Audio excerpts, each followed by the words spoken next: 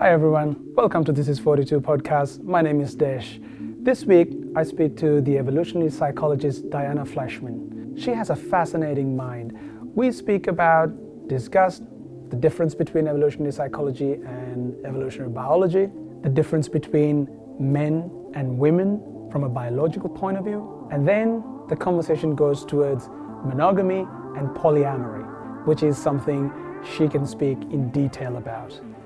I truly hope you enjoy this conversation, and if you do, please subscribe and spread the message. Here's Diana Fleischman. Thank you for coming on the podcast. Thank you for having me. We're so polite. That's the way to be, right? So I want to ask about evolutionary psychology and evolutionary biology. Cool. What's the difference? Well, evolutionary biologists tend to study non-human animals or even plants. They study the evolutionary basis of adaptations that tend to be physiological, whereas evolutionary psychologists study psychology. So they're looking at aspects of the human mind, things like mental disorders, emotions, aspects of cognition, and evolutionary biologists, well, people call me an evolutionary biologist all the time, and I'm flattered because evolutionary biology is a somewhat harder science than evolutionary psychology. But evolutionary biologists often don't want to be associated with evolutionary psychologists because there are some evolutionary psychologists who speculate pretty wildly and without a whole lot of evidence. And evolutionary biologists say, no, some of them say, no, you have to have some kind of molecular evidence of evolution or some kind of gene that you're looking at in order to make the kinds of assumptions or hypotheses that you are. And then we say, nope, sorry, we don't. Which is why there is an element of controversy around what you study. The whole field. Yeah. Can you elaborate on that a bit more? Why do people hate on evolutionary psychologists? So people hate on evolutionary psychology for many reasons, but I'll kind of hit the major ones. One of them is because of sex differences. So if you look at men and women, we think that men and women evolved somewhat different psychologies, which gives them different aptitudes. And so we say that men are better suited for seeking status, which they tend to do. Women are better suited for example, caring, nurturing, having kids. They're more verbally fluent, that kind of thing, right? And so people say that we are trying to promote the status quo, that we're actually just promoting a conservative agenda by pretending to do science. And there was a study done in 2007 of evolutionary psychologists and showed that they're actually not more conservative than other people. I would say that I'm actually a transhumanist, so I think that we should try to rise very far above our inherent biology. It wouldn't bother me at all if people were using womb transplants or if, men could carry offspring or anything like that. That would be fine with me. I just think that we have to know where we are at in terms of our psychology and our evolution in order to get beyond that. Another reason that evolutionary psychology is controversial is because a lot of stuff comes back to sex. So sex is the way that people get their genes into the next generation. And so there's a lot of stuff about sexual reproduction, sexual proclivities, stuff like that. And evolutionary psychologists now have been talking a little bit more about possible ethnic differences, but the original people involved in evolutionary psychology, Leda Cosmides and John Tooby, said that there was a universal human nature, that you shouldn't expect actually racial groups or ethnic groups to differ in their fundamental psychology, and they had a whole bunch of reasons why they thought this wasn't the case. And right now, there's a bit of a schism going on where people are talking about how there might not be a totally universal human nature. I even read a paper that said that there might be different numbers of personality traits. So in the West, among weird people, that's Western educated, industrialized, rich democracies. So that's weird. Right. We are said to have 5 personality characteristics. That's openness, conscientiousness, extroversion, agreeableness, and neuroticism. But some people who've been studying hunter-gatherers say, no, they only, some people only have 2 personality characteristics, or there could be other personality characteristics. And it's possible that this is also, something to do with culture. And getting back to weird people, that's another somewhat controversial thing, is that it's very hard to collect data from hunter-gatherers and from people who don't live in these kind of Western industrialized regions. And is it really possible for us to talk about evolved psychology when we're only studying people who live in an environment very far removed from the environment in which we evolved. So what do you specialize in? So I specialize in a couple of different things. I did my PhD on disgust, and I was really, really interested in disgust for personal reasons. When I was a kid, my mother had obsessive compulsive disorder that was not exactly, debilitating, but she definitely spent a lot of time washing things in alcohol, washing me in alcohol. And washing you in alcohol? Yeah, she only would wash me in mineral water my father had bought from the store that she had then boiled and then put alcohol in. My mom was really obsessed with cleanliness and hygiene and stuff. Okay. Yeah. And then, the first thing that I did when I finished my PhD was to do a tour of public toilets in India. So my mother's like, oh, I could see all that was for good reason. No, so I studied disgust, and I'm really interested in it. And I'm also very disgust insensitive. I was always really puzzled by my mother's disgust sensitivity. I really have always taken after my father psychologically. And so to me, it's fascinating that people are so disgust sensitive, what they're disgusted about. And because it's an area that is gross, it actually hadn't been really exploited fully. Not very many people were studying it when I started graduate school. And because I found it inherently interesting, because I'm really a 12-year-old boy, I started looking at it, and I thought it was a place that I could make my name. Another area that I looked at was bisexuality and human sexuality. So I did a study where I was saying, if you look at sexual orientation as a bell curve, then you have to think about why would people be bisexual? And one reason that people would be bisexual is because sex isn't just for reproduction. Sex is also a means of affiliating. You see this in a lot of other species as well. In many monkey species, if one male doesn't want the other male to beat him up, he will bend over, basically, because it's better to bend over than to get beat up, on average. I mean, maybe not to our dignified responses, but to monkeys, they don't mind. And also, there's another reason that animals engage in sexual play with the same sex, and that is to affiliate.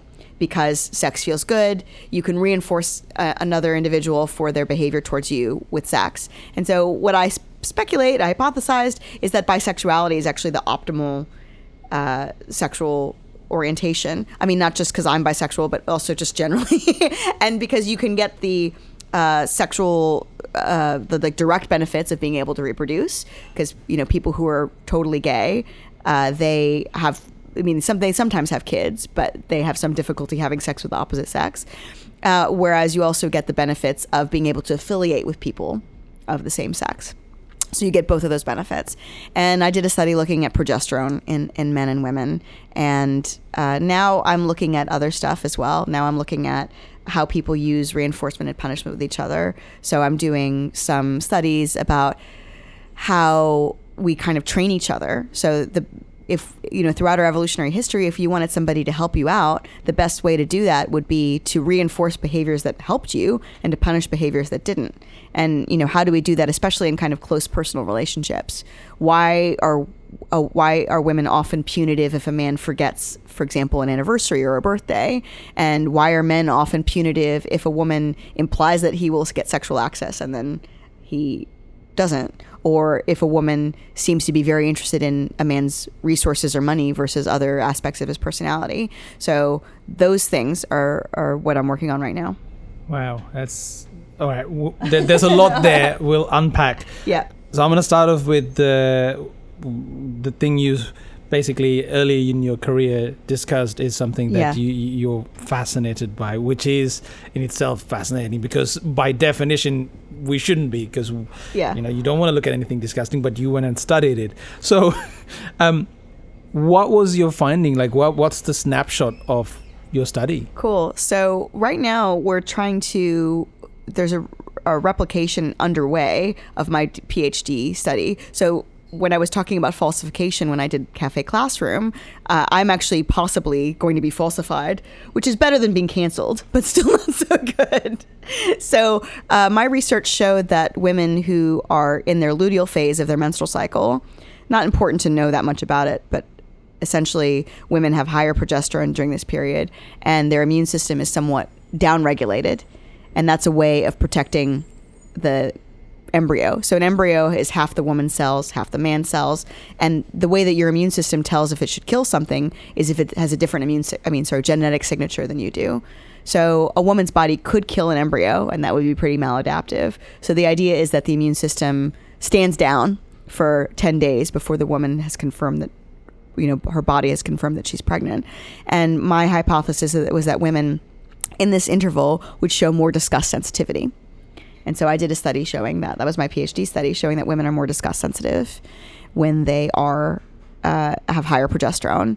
And then there's been studies back and forth. One study that didn't show that at all, but I used pictures. And this other study used a verbal battery. So how disgusted on a scale of 1 to 7, Desh, would you be if you stepped in dog poo? I get what you're getting at. No, but you answer the question. I don't know.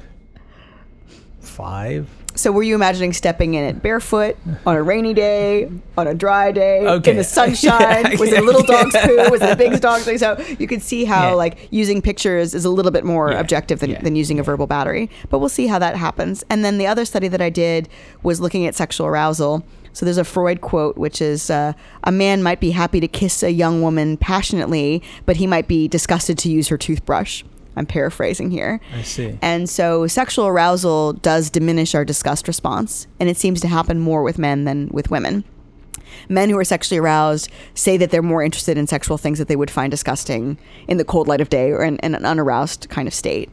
And so I did a study looking at women and whether or not disgust dampened their arousal, like whether, maybe dampen is the wrong word here, if disgust reduced their arousal, or if disgust and if sexual arousal actually reduced their disgust sensitivity. So we brought women into a room, we showed them pornography, and then while they were watching pornography, they had a probe in their vaginas, which is called a vaginal photoplethysmograph. Just call it the probe, it's a little bit easier, and that measures how engorged the vagina was. And what we found out was that women who had looked at disgusting stuff before they looked at pornography, they didn't get aroused. Not a big surprise there. But we also found that sexual arousal didn't diminish disgust in women. And there's a few other studies. I did a study with a graduate student of mine showing something similar. So it does seem like sexual arousal reduces disgust in men, much more so and more reliably so than it does in women.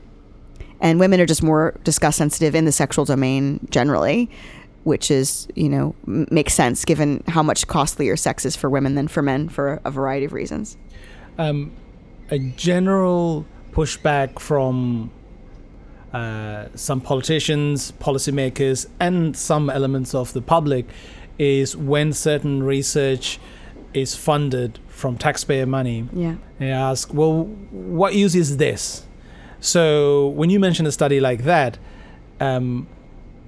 what real life application is there from those results? Yeah, so there's a guy in the Netherlands and some other people who think that disgust is a really important way of understanding sexual dysfunction or low sexual desire.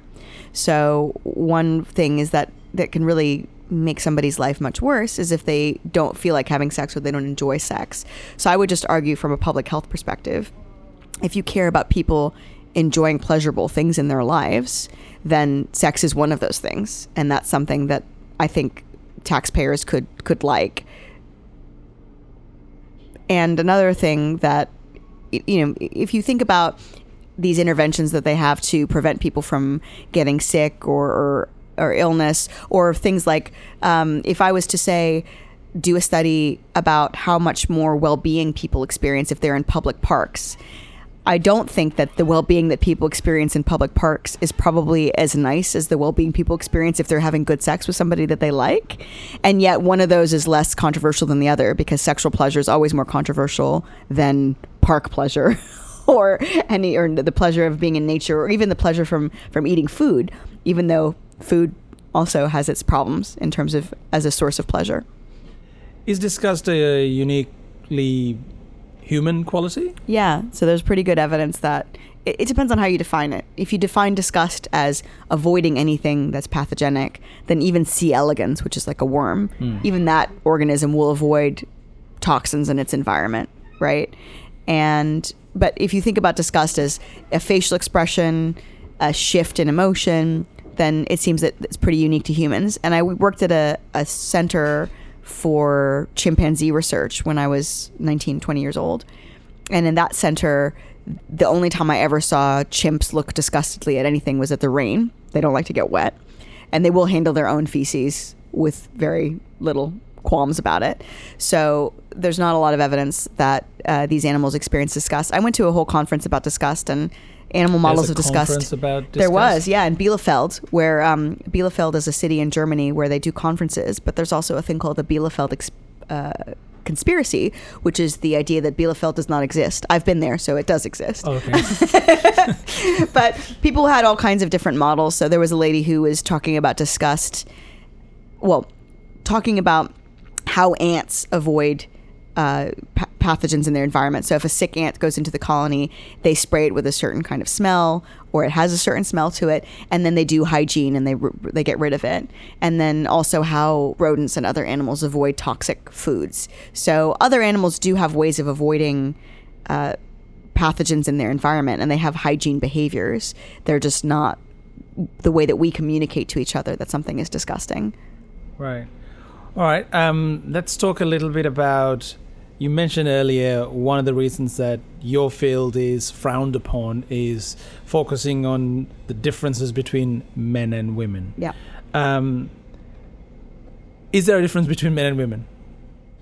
You're looking at me like, duh, but I'm asking. Yeah, so male and female is defined by gamete size. What is a gamete? I have the big gametes and you have small gametes. I'm sorry to tell you, Desh. Sure. I don't know what gamete is. What is a gamete? Gametes are sex cells. So I have ova, and ova are the largest cell in my body, and you have sperm cells, and sperm cells are the smallest cells in your body, and an ova is something like 30 times bigger than a sperm cell. So that's, if you define sex in the most basic way, whoever has got the big gametes is the female.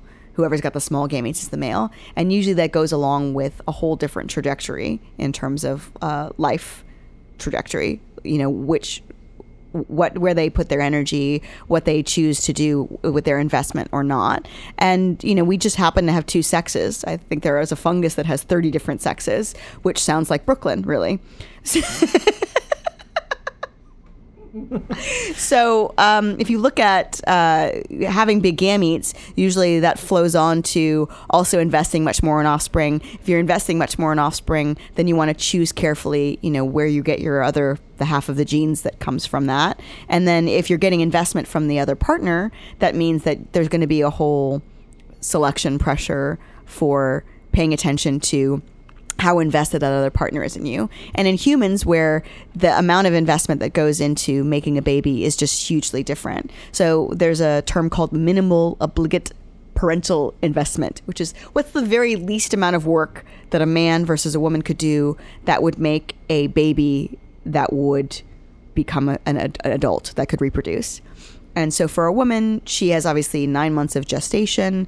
And in hunter-gatherers, these women breastfeed for 3 years. Usually, because that's the best way of spacing apart their babies. And also, how do we know this? Because hunter-gatherer, studying people, anthropologists who study hunter-gatherer women, they often breastfeed for these long periods of time. And also because it prevents them from ovulating. So it's like natural birth control. Whereas what's the minimum amount of time and energy a man can spend to create a child that becomes an adult? I mean, maybe 10 minutes if you're being like on the generous side, right? And so that's just like a vast difference. And there's just so many downstream effects of that. Women assessing men for their ability to invest, and also protection against other men who would like to engage with women without actually paying the courtship price or without actually investing. And also men competing with one another, because when the cost of reproducing is so cheap, you have to compete with other men in order to get the chance to reproduce. So I want to go back to this whole sex difference thing. You looked at me weird. What do you say to people that it's a social construct? The male and female is a social construct, and I've seen news articles where parents have decided not to reveal the gender of their child. Yeah. They can decide it when they grow up, and there is somewhat of a widespread awareness. Awareness is the word I'm using right now, where gender is there's fluidity in gender. What does that mean from the perspective of an evolutionary psychologist? Okay. So I think that right now what's happening is that there's a very big focus on equality and inequality. And there are a variety of fields and domains in which men and women experience different kinds of costs and benefits. Something that people don't talk about very much is that women live on average 6 to 7 years longer than men do, which if I was going to be talking about oppression, I think living nearly a decade longer is pretty cool, but whatever. So you look at this kind of focus on equality and inequality, and when people think that the way to actually remedy this inequality is by changing our ideas about what is actually happening.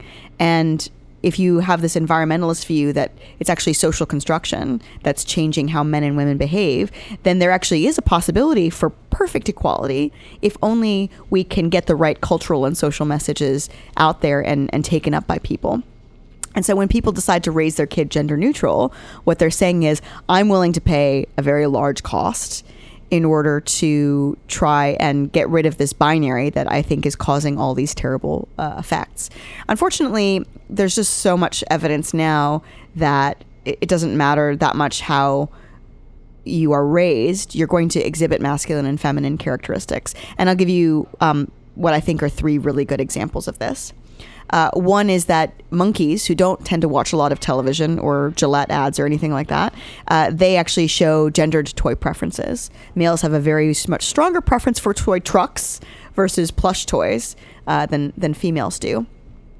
Another really good example of how testosterone influences behavior is in girls who have this disorder called congenital adrenal hyperplasia, which is essentially their adrenal glands produce more testosterone and they end up having more androgens floating around in the womb. And they tend to have more masculine typical interests. In one study of girls with CAH, congenital adrenal hyperplasia, and their sisters. So these are girls who've had the same environment. They've had the same parental environment. The girls with congenital adrenal hyperplasia, about half of them took a toy car or truck home at the end of the study when they were allowed to choose a toy. Whereas 28% of the girls without CAH decided to take a doll. Only 7% of the girls with CAH decided to take a doll home. So there are these huge differences, even though they have the same environmental influences. And finally, there is a kind of perfect natural experiment in the Dominican Republic where there's these boys who are born with what looks exactly like female genitals, and they're called huevadoces, which means eggs at 12. So they look like they have female genitals at birth. And then it's because they're immune to a certain kind of testosterone. And then when they turn 12, they develop testicles and a penis. So it's like a perfect experiment. Right. And these boys, there's a study of, I think 19 of them, where they were looking at, how do they grow up? I mean, they decide to take, some of these boys, they're named Catherine. They only get their first haircut when they're, 12 or 13 years old. And yet they end up developing as normal, almost always heterosexual men who want to take on a male gender identity. If gender was really socially constructed, these guys would at least be super confused and they would want to be women when they grew up. There's all kinds of arguments that you can make. If you're just trying to snipe at the idea that sex roles or gender or being masculine or feminine is mostly innate, you can find holes in these kinds of arguments. But the truth is that the people who are on the environmentalist or nurture side, if they figure out some kind of program where they can raise a boy and a girl such that they don't have any different preferences or any kind of different aptitudes, more power to them. But what they're just trying to do is say that we're wrong, but they actually haven't put in any positive. What I mean by positive is they actually haven't said, okay, these are the effects and these are the natural experiments that show that we are right and that the kind of evolutionary perspective is wrong. The last thing I'll say about this is because women tend to disproportionately take care of children and be concerned about their well-being and their psychology, this whole push to raise children in genderless environments is unfortunately going to put the burden on women to raise their children in these genderless environments. If you don't want to send your kid to daycare, and actually it's other children who are the most gendered. They're the most like, are you a boy or a girl? Do you want to play with toy cars or toy dolls? And if you give a child a baby, they'll treat it totally differently depending on whether or not they think it's a boy or girl. So if you don't want your kid to grow up in a gendered environment, you're going to have to spend a lot of time hot housing them in a genderless environment. And I was catching a ride with this guy to I'm such a hippie, to a breathwork workshop, and he told me that he tried to raise his kids as genderless as possible. Like, they were raising their kids in the 90s, and they had this strong opinion that gender was socially constructed. And what happened? His daughter designs lingerie, and his son designs construction equipment. It's just like one anecdote, but people like anecdotes better than data anyway. Right. I was doing some research for this podcast. What's shit testing? Is that shit testing? Is that an actual thing? Hey, Desh, would you get me a steak, even though I won't eat it? That's shit testing. So shit testing is you could also call it testing the bond. So non-human animals do a lot of weird things in order to test how closely affiliated they are. So there's one monkey species in which the males, I think it's the males, they'll actually put their fingers in each other's eye sockets. And they'll do that. Let's try now. They'll do it because they're just so vulnerable that if either one of them had a bad motivation, they would kind of, it's just a really good test in terms of vulnerability. Now, shit testing is what the kind of red pill on Manosphere calls it when a woman tests a man's investment in her. And there's a variety of ways that women do this. And I don't think any woman is immune to it, because even though I know about it, I do it anyway.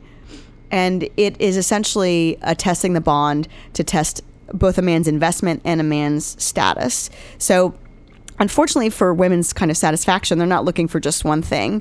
So let's say I go back home to my fiance and I say to him, I want you to have fresh guacamole ready for me and fresh flowers ready for me when I get back. And I'm really more into guacamole than flowers, but here we are. So that implies that he's got to remember that. He's got to go out and get it. It has a very time-limited window in which it's good.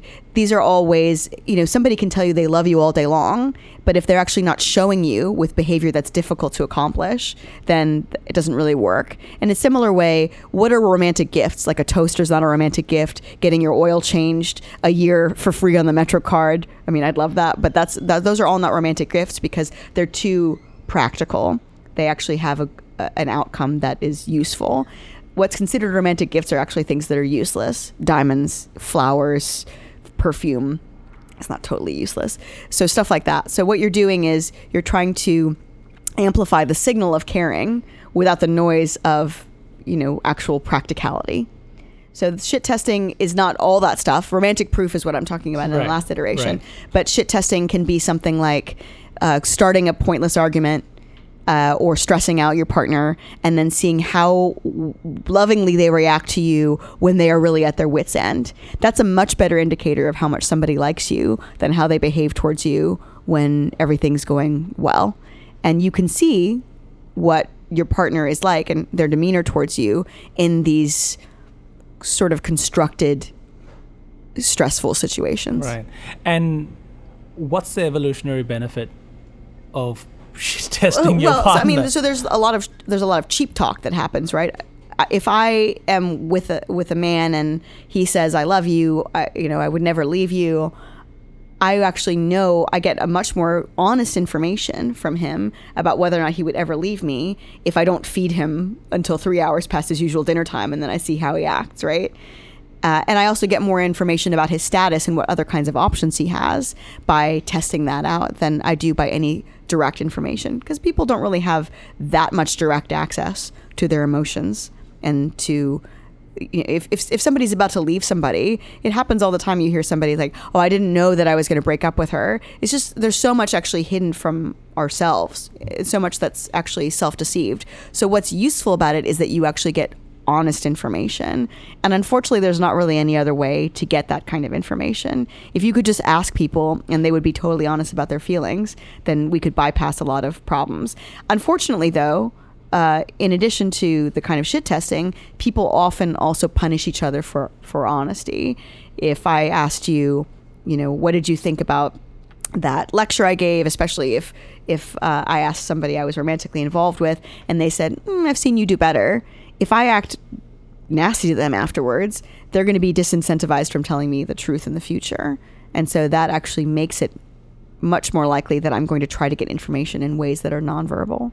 So the few things we've just spoke about, it seems like that there are some evolutionary benefits of this craziness, but it seems also pointing towards two people staying together in a relationship. In other words, monogamy. Yeah. Is that how evolution... you see where I'm going with this? I do see where you're going with this, Dash. So, because there is an argument within both evolutionary psychology and biology where what is the evolutionary norm? Is it monogamy or polyamory or any other form of pair bonding? There's this thing called frequency dependent selection. Essentially, it means that there are strategies that are better for some people than for others. And monogamy is the best strategy, certainly for many people, and certainly often while a child is very young, when you have an infant, or when a woman is pregnant. So humans have always engaged in pair bonds. And there are some people who say that falling in love and romantic love is a social construction developed in the West, but it does seem like people fall in love all over the world. And when you've fallen in love with somebody, you are focusing most of your time and attention and effort on that person. You can even say romantic love is an adaptation to focus your attention on the person who's the best prospect that you have.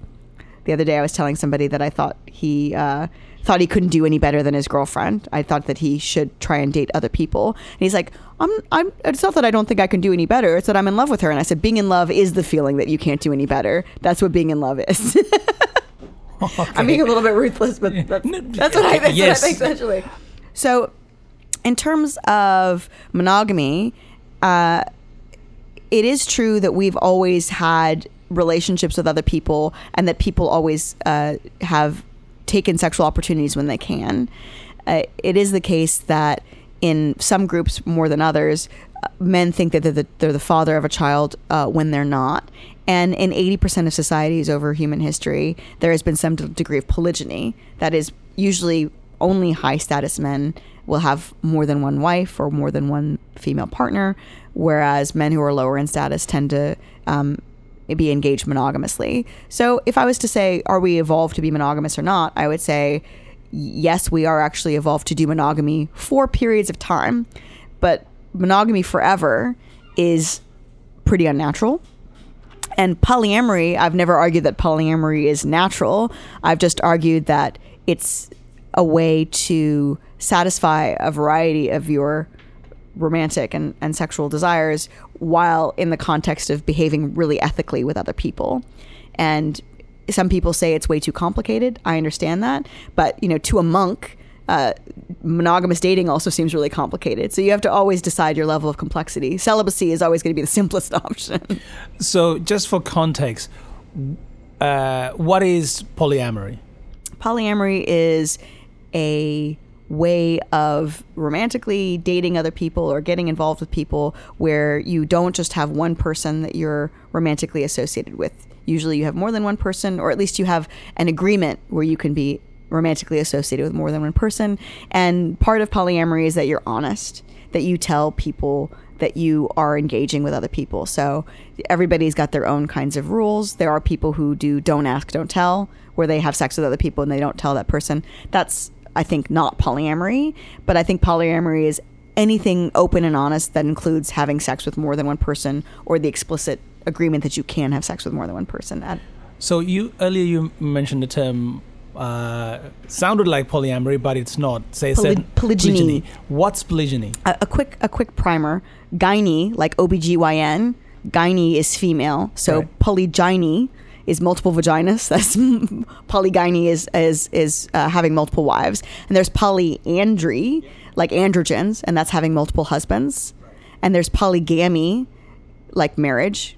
Monogamy, polygamy. So that's like gamy is marriage. So polygamy means like being married to more than one person, whether you're a male or a female. Like bigamy is being married to two people. And polyamory, people think it's perverse because it mixes Latin and Greek. That's what really the problem is. No, just kidding. But polyamory is just means more than one love, and people really differ in the way that they conceptualize it. Again, I brought this up with you randomly. It's not random because you advocate to a certain degree by talking about it, and also the concept of polyamory. Personally, I didn't know that this was a thing up until about December last year. Yeah. And then when I found out, I didn't even know there was a technical term for it. A friend of mine told me that this is how he's living his life. And at that point, the only term I knew how to describe that was an open relationship. Yeah. And then I've heard the term swinging, and they all seem to be somewhat of almost like a derogatory way of describing a certain relationship. It's like, oh, they're like that. Right? So when you describe polyamory, you're talking about something quite different. Well, there's also consensual non-monogamy. There are some, so it has to do with kind of political affiliation. Polyamorists tend to be super hard left, right? And swingers actually tend to be super hard right. Yeah. So that's one reason they have weird feelings about each other. But I actually think swinging, if you think about the ways people model their relationships as a form of technology, which is how I like to think about it, the technology of having sex with somebody new when your partner's having sex with somebody new is, in my view, actually really brilliant, because it's pretty hard to be jealous when you're having sex with somebody new. Those feelings are actually pretty mutually exclusive. It's hard to feel that way. So that's what swingers have done. And swingers very much prioritize their primary relationship.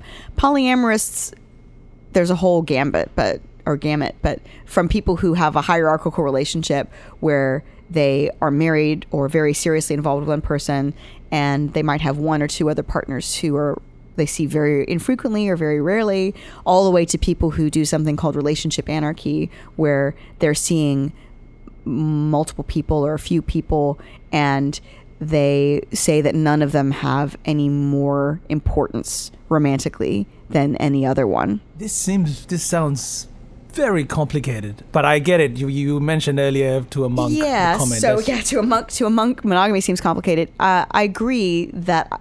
So my view, and Jeffrey Miller, who's my evolutionary psychologist fiance, we have developed rules that we think really simplify things a lot. And we have to talk about it. I think he's going to be writing something about it as well. But I think people make things needlessly complicated because they're not really considering, for example, the evolutionary psychology of jealousy. We are... Which is my next question. Jealous, yeah. So men and women experience jealousy differently. If you were trying to make a relationship work in polyamory where the rules were symmetrical, it would be pretty difficult. And I've seen people try to make rules. And for me, because I understand what makes Jeffrey jealous and the evolutionary origins of that jealousy, then I can choose relationships and people to see that are going to reduce his jealousy. I've often seen women say, oh, well, my partner, he can sleep with women who are, over 30 or whatever, but he can't have sex with younger women. And they'll say, for a virtuous reason, I don't want him to have sex with younger women because, it's just creepy, or it's not right for somebody much older to date somebody much younger, when in fact, they just don't want him dating somebody much younger because younger women are more attractive on average, and because they have more reproductive, they have more fertility, basically. So I just don't fool myself about any of that stuff. We still have age limits, and we still ask each other permission for things. I think if I was going to say any one rule that we have that I think really limits the amount of time we have to sink into negotiating stuff, I would say that for me, it's that we're conflictogamous, which we only argue with each other. We don't argue with other people. If my partner gets in a relationship where he's having an argument with somebody else, that either means that he hasn't communicated clearly enough, that the desires of that person and his desires are very mismatched, such that, perhaps she's got a problem with me. And that for me is where we kind of draw the line. You're allowed to have happy, nice relationships with other people. I don't want to be helping to mend your heart when you're upset about how some other woman treated you. That's not in my domain, in my view. Right. So, I mean, as you just pointed out, jealousy is a part of the human condition. Yeah. So what you're saying is this polyamory to work, you need to have different set of rules based on... Well, not even always rules, but yeah, for me... Guidelines. Yeah. So I'll just say another thing, like women are much more likely to flake out on dates. Like they're more ambivalent than men are. So if I have a date, I'll tell my partner like 3 weeks ahead of time. I'll give him a long time to find somebody else that he can go on a date with. And I do that just out of consideration. We don't have a proper like rule about that. In the same way that I said younger women are more jealousy inducing for a woman, a man with high status is more jealousy inducing for a man. So if let's say there's two guys I'm interested in, one is like 25 and the other one's like 50, right? One's wealthy and the other one's like a student or something like that. It's going to make my partner much less jealous for me to engage with somebody lower status than somebody higher status, because status is the way that men measure each other. Right. I mean, so did you just give away that everyone you're interested in is going to be where they are? No. I mean, there's obviously there's also empathy and like people that we know, those kinds of things as well. And then polyamorous people have this notion called compersion, which is this idea that you can feel happy at another person's pleasure. You can feel happy for somebody if they fall in love with somebody else. I think compersion is socially constructed, which is why you don't hear about it very much. But I also think that you can cultivate a certain happiness for your partner if you feel really secure.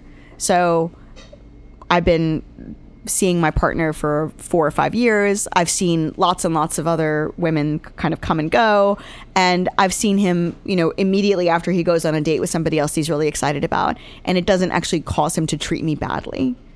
And if, there was a contrast effect where I was getting treated really badly right after he went on a date, that would make me crazy jealous and that would make me really irritated. But, when you have enough experience with these things, then ultimately you become, I don't know if desensitized is the right word, but again, celibacy is the right choice for some people. That's the amount of complexity that they want to deal with. Monogamy works for a lot of other people. We're kind of intermediately polyamorous. We see other people, but not all the time, and not when we're spending a lot of time together. We often don't see other people for months. And then there are people who do polyamory where they're literally dating full time. Other than their job, dating is all that they do. And I'm not going to, cast aspersions on that, because that actually sounds like a lot of fun. It's just not my bag. Like I have other things I need to do. Is there a evolutionary explanation for the existence of polyamory? Well, I think that what we're doing is we're kind of putting modern day standards of honesty and ethics on something that people are inclined to do anyway. I mean, there's a reason why when you have sex with somebody the first time, it tends to be hotter than when you have sex with somebody for the 500th time. And if you've ever seen that movie, Eternal Sunshine of the Spotless Mind, they hook up again after they've had their memories erased, and they fall in love all over again. Sorry, spoiler. And they fall in love all over again, and they have this hot sex again. And, if we didn't have this, like if having sex with a person that you've had sex with hundreds of times before was always the best thing, then that would mean that we were actually perfectly inclined towards monogamy, right? So I think that all polyamory is trying to do is say, what is the way that we can enjoy all of the things about meeting and being romantically entangled with new people? You learn a lot more. If you're engaging in courtship with somebody, you have this creative burst. You pay attention to them in a deep way that you often don't pay attention to people you're not trying to sleep with. I'm not saying that that's always the case, but that's often the case. And you have this novelty. And you also develop like a really lovely network of people. And there's these intermediate kinds of, there's friendships, there's romantic relationships, there's boyfriends, there's people you see once every 5 years. There's all these kinds of other kinds of relationships that you can cultivate. And I think that the desire for novelty, the desire for variety is very much ingrained in our evolutionary makeup. It's just that we're trying to do it in the most ethical way possible. And in my view, and the way that I'm trying to do it, is I'm trying to do it in the least messy and complicated way possible. Right. I mean, there are some evolutionary psychologists and some academics written books about this is the most natural way to be. No. But it's not the case. Being radically honest is not a natural way to be. We are deceptive creatures by design. And, just the other day I was thinking, what's a good example of self-deception? Georgia O'Keeffe did not think that her paintings look like vaginas. She, till her grave, said, these do not look like vaginas. If there's no better example of self-deception than that.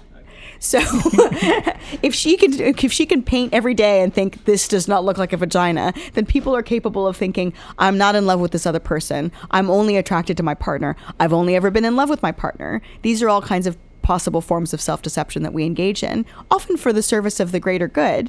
And I know, for example, one really, really wonderful, rational genius of a woman who is polyamorous, and she decided to become monogamous because she missed that bittersweet missing, right? If she and her boyfriend were apart from each other, she wanted to really miss him. She didn't want to be enjoying somebody else or have him enjoying somebody else. They wanted to have this longing and bittersweetness and work on stuff together and not do what she had done before. So I definitely think, I think I could be monogamous again. And if I get pregnant and have children, I might think polyamory was the weirdest, dumbest thing ever. I might change fundamentally as a person. I don't necessarily think that I'm going to be consistent with my attitudes or emotionally. Rationally, I think I will be. But I might change my emotional feelings about this in the future. And that's totally fine. I'm not wedded to it. Have you seen the Louis Theroux documentary about polyamory? It is the cringiest thing I've ever seen. It is so sad. I think I want to do something where I just do commentary over it. So the kind of Pacific Northwest polyamorous, polycule kind of communities, they just do things really differently than I would. And in particular, there was that one couple, and it's very hard to achieve sort of equality and parity. In that one case, there was a woman who had a new boyfriend, and then her husband had nobody other than her.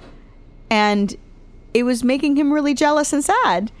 But because they had this social norm that jealousy was, in some sense, wrong and bad, that he wasn't actually perfectly content to express himself. And maybe he would have been willing to say, look, this makes me incredibly jealous and sad, but it's fine. Or maybe it would have been better if she had helped him find a girlfriend so that they could have had some kind of equality. But I don't know if those people are, what I would say are representative of polyamory. They seem to have quite unusual lives, and they seem to be more on the polyamory as a full lifestyle, polyamory as full-time other than your job, or polyamory as the way that you conceptualize, whatever relationship anarchy, that no person is above or below another. Because I said polyamorous are so lefty, they often almost take a Marxist view of relationships, right? That there should be no hierarchy, that there should be a really flat structure where people are equal.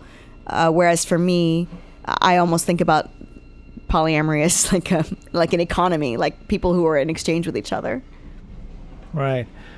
I'm mindful of time. There's one area we haven't gone into just yet, so I'm gonna try to keep this simple. There's nothing simple about what we're about to talk about. Oh no. Me Too movement and the modern day feminism movement. Do you have any thoughts? None whatsoever. No? Okay. What is your take on modern feminism? If you never thought about it, here's your chance. Oh man, I just can't wait to just, think about it for the first time.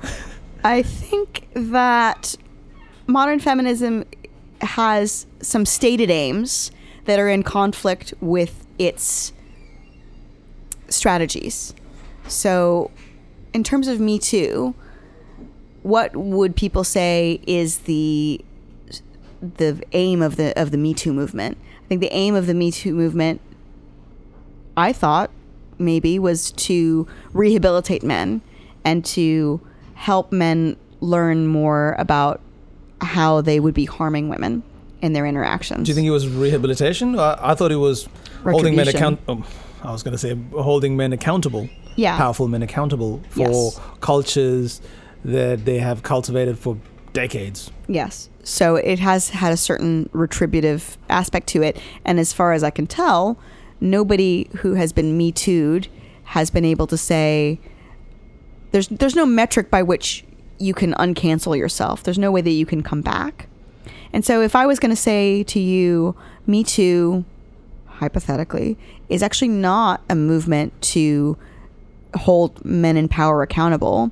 It's a way to cancel white men such that women can take their place. But Me Too has called out men who are not white. That's true. Not very many, but it has. Yeah, absolutely.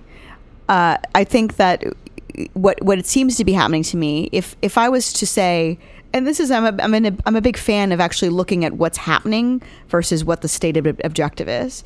If I was just looking at the behavior rather than the stated objective, then I would say that you could say Me Too is actually about replacing men with women in positions of power. That's a pretty controversial statement to make. Is it? Yeah. Well, that's what I'm here for.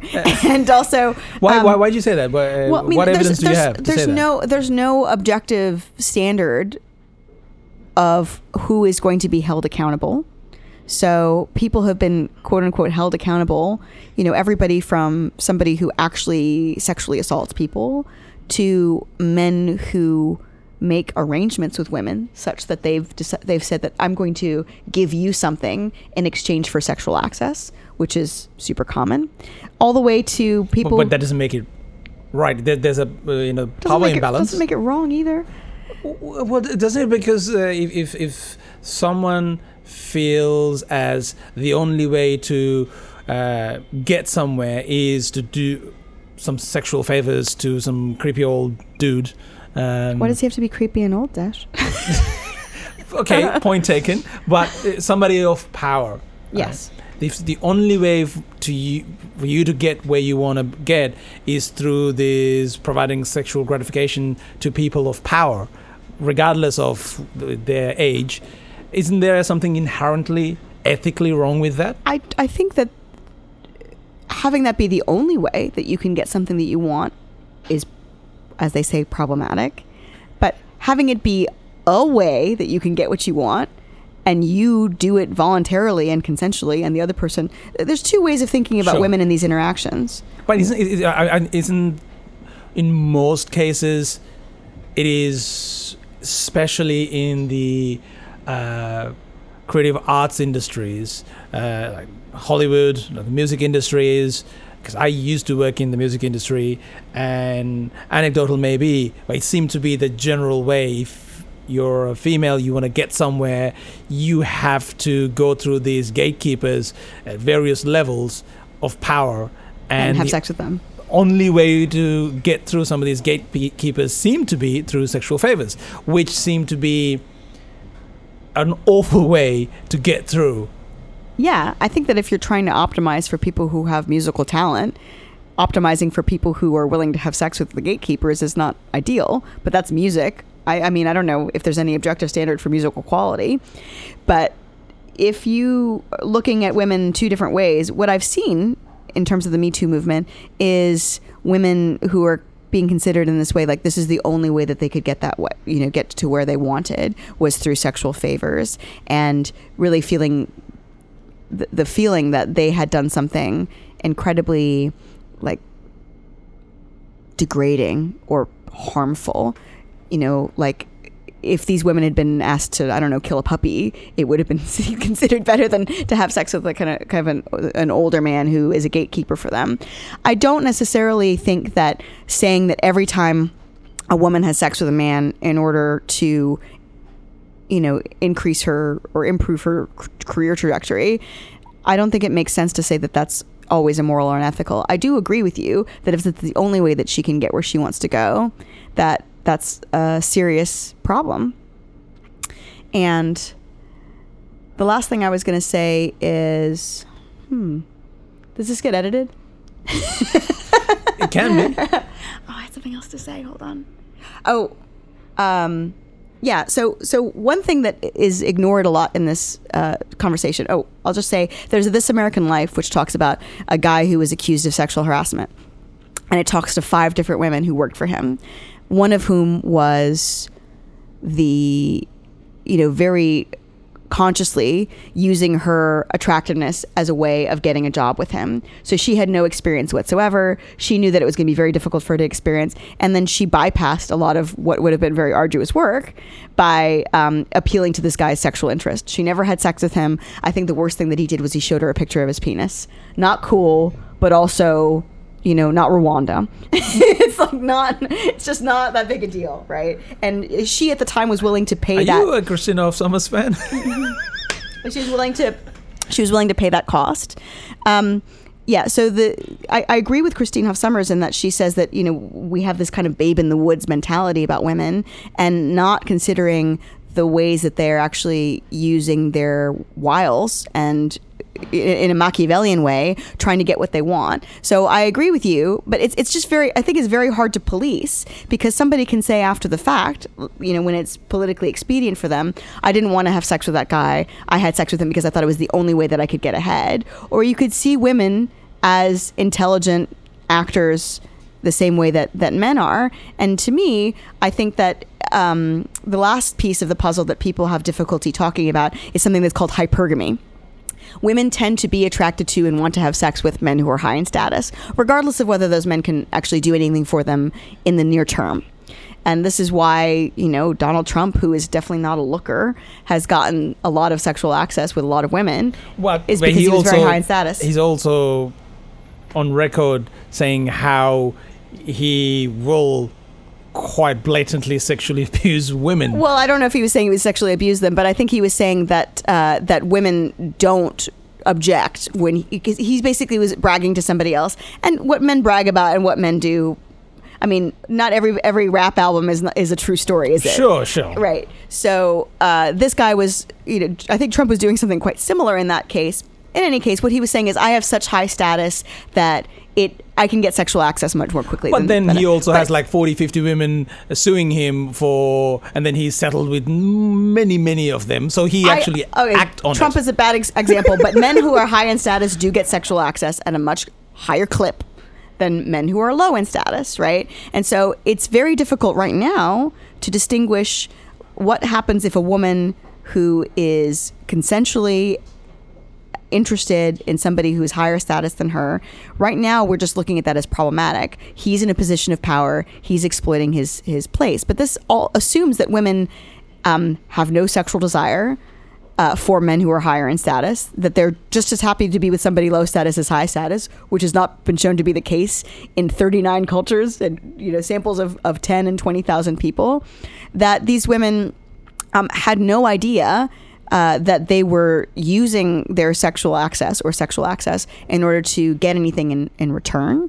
And, in a lot of these cases, I think that as long as there's not some kind of retribution where a man cuts off a woman's access to resources or her promotion because she says no to sex, I think people should be able to have consensual sex. Right now, it's very difficult to tell the difference between people engaging with each other consensually, with all the complications that I said, women being attracted to men high in status, women sometimes using sexual access as a way to get ahead from other things. I'm not saying that men have not abused women. Men have definitely abused women. Women have definitely had to endure terrible things. There are women who are not at all interested in using their sexual appeal in order to get men's attention or get ahead in the workplace. That does happen. But I am saying that there are some women who do like to do that. And right now it's impossible to distinguish them. And I don't think that all women are virtuous actors such that they won't, when it's politically expedient for them, use sex one day to get ahead in a way that's totally consensual, where both parties agreed, and then the next day use it to get that guy fired. I don't think that's the thing that never happens.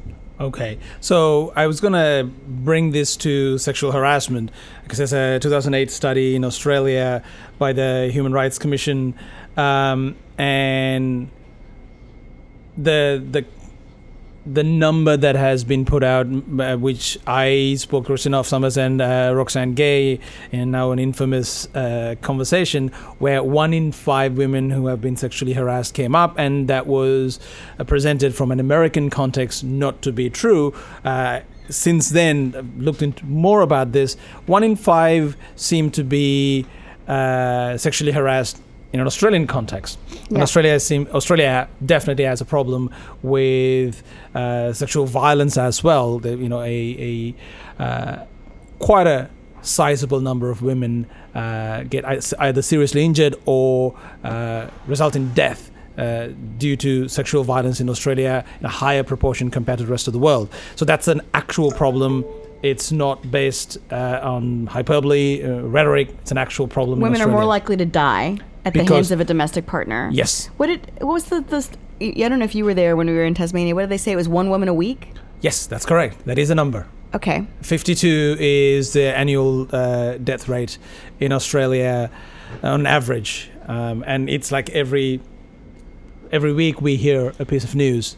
Yes. And that's normal. So when we talk about, sort of this Me Too movement and some of these things being brought to light, and when you take countries like, say, India, Sri Lanka, Bangladesh, Pakistan, where talking about sex itself is a taboo, and you hear horrible stories, this power imbalance and these kind of things, they seem to exist. And I think Me Too in those contexts really have some power to change some societal norms. Yeah, I think it's terrible for a woman to be groped in the street when she's just minding her business and doing what she needs to do.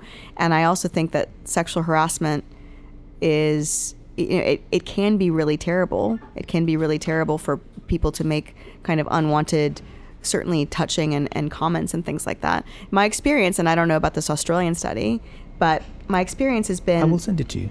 You sent it to me, is that I recently reviewed a paper which was very critical of this sexual harassment in STEM study, a report that came out, I want to say a few months ago, maybe last year. And what this report did is that it said that there was this rampant sexual harassment in STEM, but what it did is it just asked women, has a man ever told you a sexual joke? Has he ever made a comment about your appearance?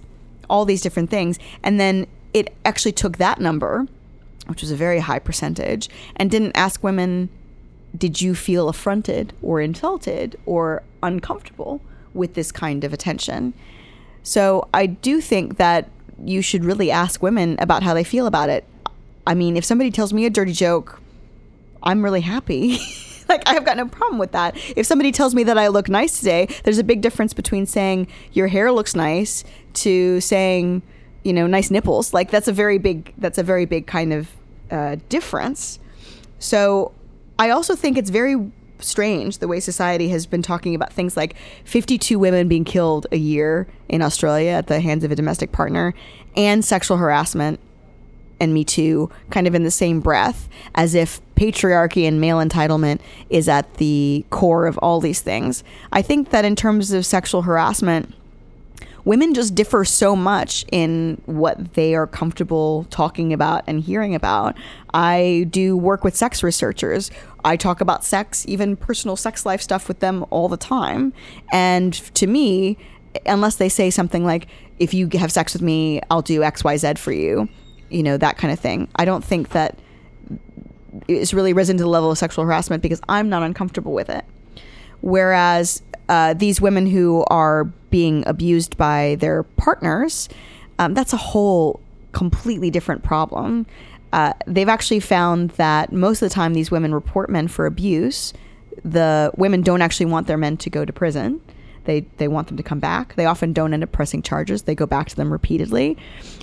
I mean, there's a lot of these kinds of issues where, and then the men, the best intervention, and there's a whole Freakonomics about this, is actually to do an education program with the men to tell them how it's not in their best interests to beat their female partners, which is something that offends people because they want retribution for these men. They actually don't want to rehabilitate them because they think what they've done is so repugnant. So this happens in so many different domains that I can't get into, where people are more likely to want to do the emotionally satisfying punishment than they are to do an intervention that will actually be more likely to work. But I don't think that Me Too has, other than it being something about usually men's behavior towards women, has almost anything to do with something like domestic violence. Right. Well, this is an area that I would like to talk for another hour. I just realized we've gone over an hour mark, and I'm conscious of your time and what we have next. I remember this is the bit that got very sticky during the last, conversation between the two feminists that fundamentally disagreed with each other. But I don't want to wrap up on a note that is sort of contentious. I want to talk about... Good luck. No, this is something I know we'll get there. I'll try at least. You mentioned in an offline conversation that you want to have fun. And that's sort of your life. It's a sharp turn from where we were. In the sense of, so the reason I'm bringing it up is I'm interested in what people do in their lives to find meaning. Yeah. Right? And I from my limited interaction with you, it seems like being happy and having fun seem to be where you find meaning. And your polyamorous relationships and being just talking about anything and just having a laugh about it seem to be your way of living. Yeah.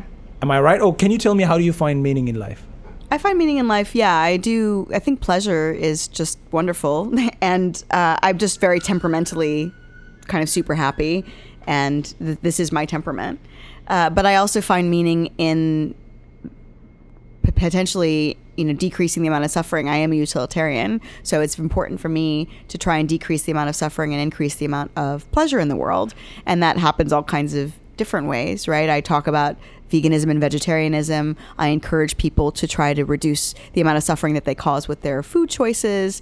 I also encourage people to do things that will make them happy and encourage people to adopt kind of healthy lifestyle choices. I don't do necessarily all of these things, and I have sometimes worked on problems that I thought were important for human suffering. I worked on menopause. I worked on hand washing actually in India for a while. So I have thought about these. The way I find meaning is thinking that I might in some small way actually improve the lot of sentient beings more generally and humans specifically in the world. But in terms of my personal life, yes, having fun, enjoying myself, having a laugh, enjoying pleasure and giving happiness to other people however I can. Not even just happiness and pleasure, but the people that I associate with, including, and I put myself in this camp, learning new things and satisfying your intellectual curiosity is just an incredible pleasure. And that's one of the higher forms of pleasure that I also pursue, and I look forward to helping other people pursue. And you're yet to write a book. I am yet to write the whole book. But you are working on something. I am working on something. And it is going to... Because I watched some interviews from maybe 2018 where you talk about something. Where are you with the book? Where am I with the book? Well, I have a 20,000 word book proposal, which is what I've heard too long for a book proposal. So that's not a book proposal. That's a book. So right now it's gotten too long. But yeah, I'm working on a book called How to Train Your Boyfriend. And How to Train Your Boyfriend it's not going to be exactly what it seems by the title. Essentially, I think that women have an evolved psychology. I mean, both sexes have this, but women in particular have an evolved psychology to try and shape men's behavior in ways that would have benefited women in the long term. And I mean, in my view, this is a female superpower, remembering people's preferences, anticipating their behavior, shaping their behavior. And women do this also with their children. Women are amazing at this. And they teach their children how to behave in society with a kind of combination of rewards and punishments. But in my view, human behavior hasn't been inspected in this particular way. Nobody's actually taken this perspective of saying, how does behaviorism intersect with evolutionary psychology? How are we all intuitive behaviorists? That is, using rewards and punishments iteratively on the behavior of those people who are close to us. And how can we curb the worst instincts in that respect? Things like shit testing, things like nagging, right? There are ways, just one very small example. I really like it if somebody anticipates what I like. It feels really good if somebody gets me a gift that I would have picked out myself, because what it shows me is that the person has been thinking really deeply about me and getting to know me really well, especially if that's the thing that I don't really advertise that I like. So what I do is, especially after a night of drinking, I get on Amazon, I put things on my wish list, and then I forget I put them on there. And then I pretend when somebody gives me a gift from my wish list that they picked it out. So that's a way that I try and circumvent this pleasure that I think is, in some sense, is not really fair to expect people to anticipate my preferences. And there's lots of other stuff like that I'll be talking about as well. Well, look forward to it. There are a few areas that we didn't have time to cover. I'm looking forward to talking to you again. I'm pretty sure when I listen back, I'm like, I should have said this, I should have asked this, because it has been a fascinating conversation. Thank you, Thank you so much. Thank you. Bye.